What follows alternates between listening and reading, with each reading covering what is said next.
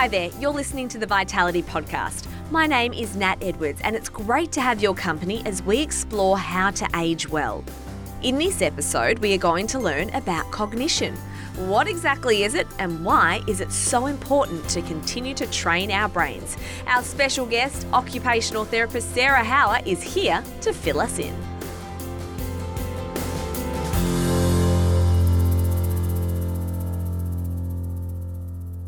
Sarah, thanks so much for joining us. If you can just tell me a little bit about your background, how long you've been an OT and why you kind of got into the field. So I'm an occupational therapist, been an occupational therapist for nearly 15 years. I've worked in many different areas. So worked in hospitals and in the community. I've specialised in vision impairment, but then found my way into health promotion because I felt like it was a really positive area to be part of and to work with people in addressing their individual health-related goals. What are some of the challenges you face with that?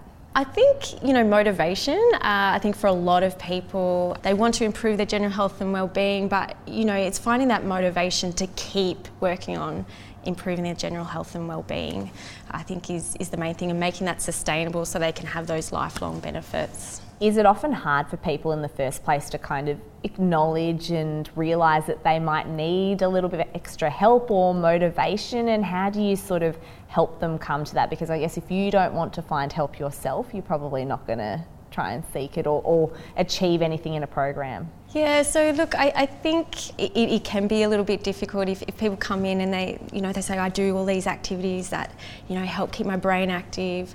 It is really about them providing that education. Well, how can we improve? And I always say to people, you can only benefit from it.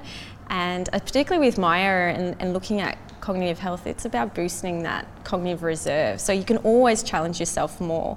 And usually, we find that towards the end of the program, people then have that more awareness and more motivation then to make changes. And if they can do that themselves rather than me telling them, then I think, that's very positive in terms of looking after their health. Tell me about the Vitality Passport program and what and why you sort of got involved in it. Yeah, so the beginning, my husband actually did a bit of the Vitality Passport program, and then he got quite busy with a lot of other things, so then he said, would you like to do it? And I thought, it sounded really positive and a different sort of area that I've worked in.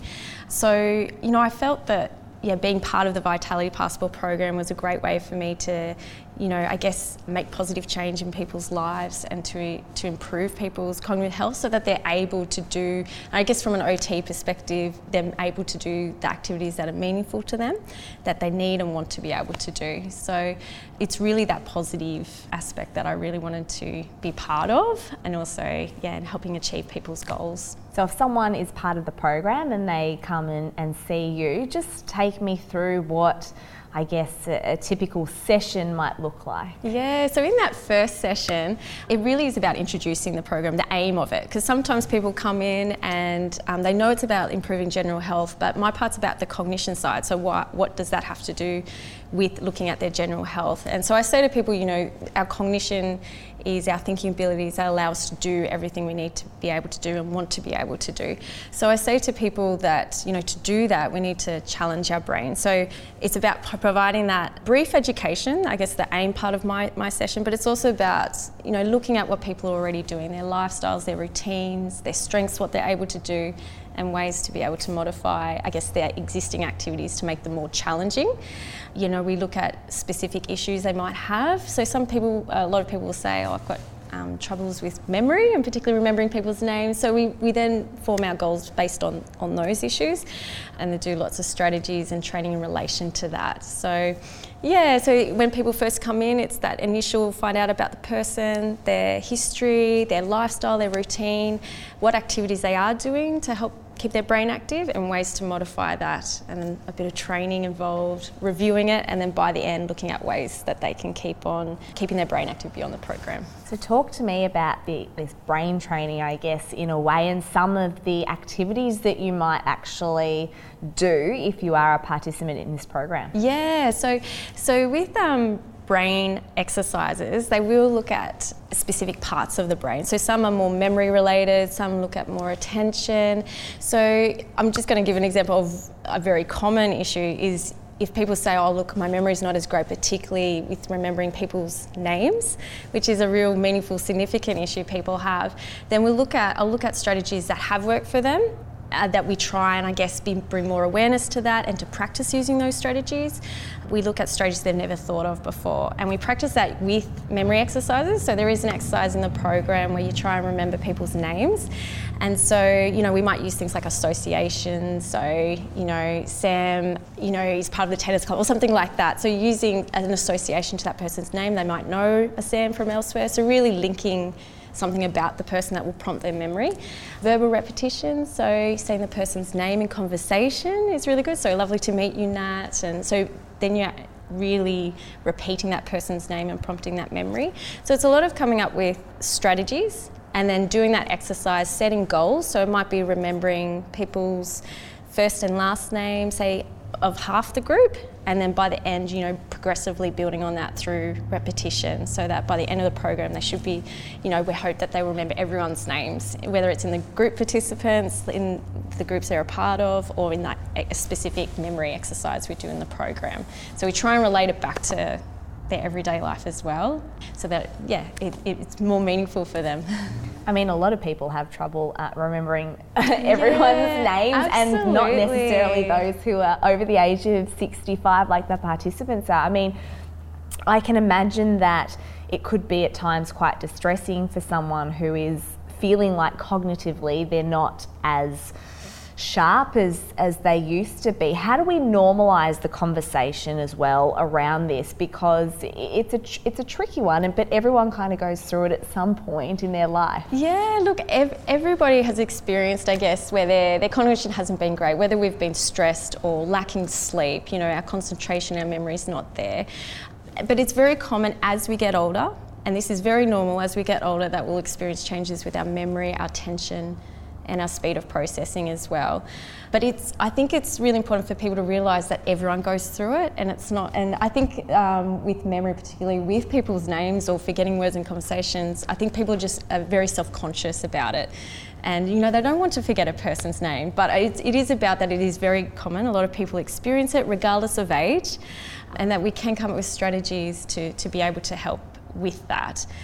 But it's also about looking at our general health and ways that we can, I guess, reduce the risk of cognitive decline as well, and that we can make those changes across our lifespan as well in terms of boosting our brain's fitness. I mean, you've obviously worked in the program for a while, but is there a particular story or client journey that you can recall that really stands out to you as a significant moment? Yeah, look, I remember seeing a lady who just thought she'd always been really bad at remembering names. I'm using a memory name example again, but I guess that's why it's so common. But she really felt like that there was nothing that would help her with that, and she was doing pretty well with she was quite independent, but it was that particular issue. So we looked at ways that we could help with that. By the middle session, so the second session, she felt like she still needed to improve. So that's where we really had to reinforce some strategies, put in some new strategies, so modify the training so that we could achieve that goal. But by the end, I remember she came in and she was all excited. So in this particular exercise, she had to remember the first, last name of about 9 people, and she was able to do that. And she was really proud of herself. But not only that, she felt like she was more aware in using those strategies for when she was down the street and meeting new people. She was able to apply those strategies as well. But I think too, in a different sense with keeping our brain active, I did have a lady that by the second session, just with that education of ways to keep the brain active, she said, oh, I've joined my art club and I've also volunteered, and she just felt really good about herself. And even, not just cognitively, she said, I feel sharper being able to try something new. I was really nervous, but as a result of that, there's those mental health benefits, the physical benefits of, going out and joining a new group, whether it's learning to dance, and those social benefits. So I have had people that start something new and having those benefits from doing an activity that challenges them, and having that positive effect across their whole health as well. That's awesome. And for you as a clinician, being able to see that whole process and just see how happy they are at the end and meeting, obviously trying out new things and being successful within the program, how does that make you feel? Oh, it's a really good feeling, a very rewarding feeling, but I have to say, if people come up with the ideas themselves, then I know that's a good feeling, because I know then they're motivated, they understand the concept of keeping your brain active, so then I know that they're going to be able to do that lifelong beyond the program. So if people are able to make those decisions themselves in terms of finding ways to keep their brain active, then that's even more positive and rewarding. So that's the Vitality Passport program side. I want to delve a little bit deeper, I guess, into cognition and probably the more research side of things and scientific side. But just for those out there who are struggling to understand exactly what cognition is, just take us through a basic definition. Yeah, so cognition is like our thinking ability. So it's our information processing skills, so we're able to do the things we want to do and the things we want to be able to do. So it encompasses things like our memory, so when we're having a conversation, we're remembering the person's name. It's concentration, so paying attention to what we're talking about. Problem solving when things go wrong in your day. It's quite varied. So visual spatial skills, knowing how to follow a map. So from the moment you get up, you're using your cognition and you're using all those different abilities in our brain to be able to do those things. So yeah, that's it in a nutshell, really. That explains it pretty well to me. Can we influence our cognition? Absolutely. So you can influence your cognition in a positive way. So there are modifiable ways that we can influence our cognition. Definitely the first one that springs to mind is cognitive stimulating activities. So these are activities that we enjoy but do challenge our brain. So for example, if you love to do gardening, you could then think about doing a project, because that will involve planning and organising, visual spatial skills. Could be remembering plant names, following advice from gardening magazines, so reading and getting all that new information. So using those sort of activities that you are interested in, because you're motivated to do it and you've got that high level of engagement, are going to boost that cognitive reserve, so that brain's fitness. But it's also looking at our general health, so keeping physically active, so exercise boosts oxygen to our brain, promotes the growth factor of brain cells, being socially active, looking at our whole general health. So if you've got health conditions that aren't managed, that can definitely impact your brain as well if they're not managed well. So it's good to go to a GP to I guess get that addressed. Stress, lack of sleep. So it's looking at your general health. And I always say to people, they might come in and say, oh, look, I'm more focused on the physical side of things. But if we're feeling great cognitively, if we have a reduction in our physical ability, then that can have an impact on our cognition. So it's looking at it from a holistic approach as well. So I'm someone who loves to do a Sudoku on the weekend. I'm obsessed with Wordle. My husband and I do it every day. Are things like that enough to kind of keep your brain sort of ticking over and exercise it in a different way? Yeah, look, it's positive because they are challenging. So I would never say to people, oh no, that's not enough. They're great. They challenge your brain, but the idea, and backed by research, is to do activities that challenge your whole cognitive abilities. So you're looking at a variety of activities. So if you think about learning a language, for example, that's going to be very different to say doing a Sudoku or a crossword, or learning to dance, for example. You've got that physical component. It's very different, using different abilities. So you've got to look at a wide variety of activities, as long as there's new learning and a challenge there. But nothing wrong with Wordles or Sudoku. Good, I'll keep doing that. But I do have people that just love them so much, so I will make suggestions like try a different brain game, or do the next level of difficulty. So you can always do next level difficulties with Sudokus and crosswords. But looking at a variety of activities is really important too. So the big question I have is, how do you actually measure cognition and then I guess the progress of the clients and the participants? Yeah, so we've done standard tests. So there are a range of them. So a lot of people will experience, when they go for their health check at the GP, one of the widely used one is the mini mental state examination. So that's looking at individual cognitive abilities. You get a score. What we have used in the program is what's called the Montreal Cognitive Assessment, or MOCA. So that's 10 minutes. It looks at things like visual spatial skills, memory, attention. So a lot of questions like, can you remember these 5 words? And, and I'll ask you again a bit later. So it's out of 30, and if you get a score under 26, then maybe there's some cognitive issues, which can be due to some reasons like the nerves of the person at the time, the stress, or lack of tiredness. But I always say to people that's a good chance to go to your GP and just see if there's any other health reasons that could be accounting for that. So that's a good measure, because you can do that at the start and do it at the end and compare the score.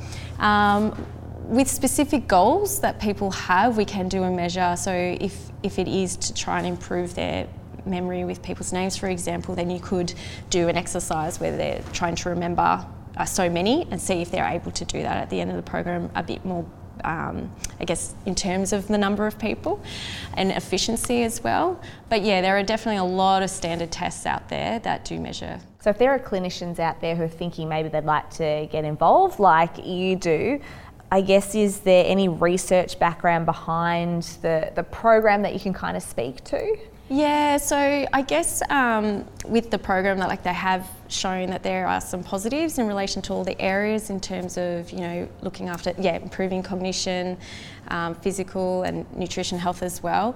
But specifically with relation to the research in terms of what I do, definitely there's a lot more research that needs to be done in this area. But the Global Council on Brain Health in 2018, they released a document to say that cognitive stimulating activities, so those ones that challenge, that are individualised, have meaning for people, they're likely to increase your cognitive reserve. So your brain's fitness has also reduced the risk of cognitive decline and reduced the severity of symptoms associated with brain-related changes. So there are a lot of longitudinal studies that have been done. So, there's one that suggests that by doing those activities, you can potentially delay the onset of Alzheimer's disease by up to 5 years. And those that do engage in those activities are less likely to experience cognitive decline by half compared to those that do less of those activities. So there's a lot of evidence with that sort of component of the program. In terms of, there needs to be more research into that. We can't research every single activity. It's really individual based. So I guess it is about, what they suggest is doing a range based on your individual needs, what you find challenging and enjoy, but doing it lifelong. So dosage requirements, there still needs to be a bit more research into that, but that's what they suggest, and have enough information together to make that sort of correlation. But in terms of brain training, those brain training games, apps, not all of them are researched, but what people find is, if you love Sudokus or you do Wordles, then you're going to get more efficient at that, and what that targets, and that cognitive ability. So, but whether that relates to you being able to do other things in your life a lot better, that's something that needs to have more research. And finally, before we let you go, if there is someone out there who's watching this and thinking, is the Vitality Passport program for me? I'm not sure what I want to do. Do you have a message for people who might be considering joining? Yeah, look, I think the program's good for everybody. I think I say to people that you can't lose with joining this program, because it's very positive. It's about looking at you as an individual and what we can do to improve your general health and well-being. So whether you're an very active person, but you want to be able to maintain that active lifestyle and general health, or you're a person that wants to improve it, or you've got specific cognitive issues, and already have cognitive issues that you want a bit more support with. We've had people come with carers or spouse or friends. I think a lot of people can benefit from it, so not one particular person. Thank you so much for joining us, Sarah. Great to chat. Thank you for having me.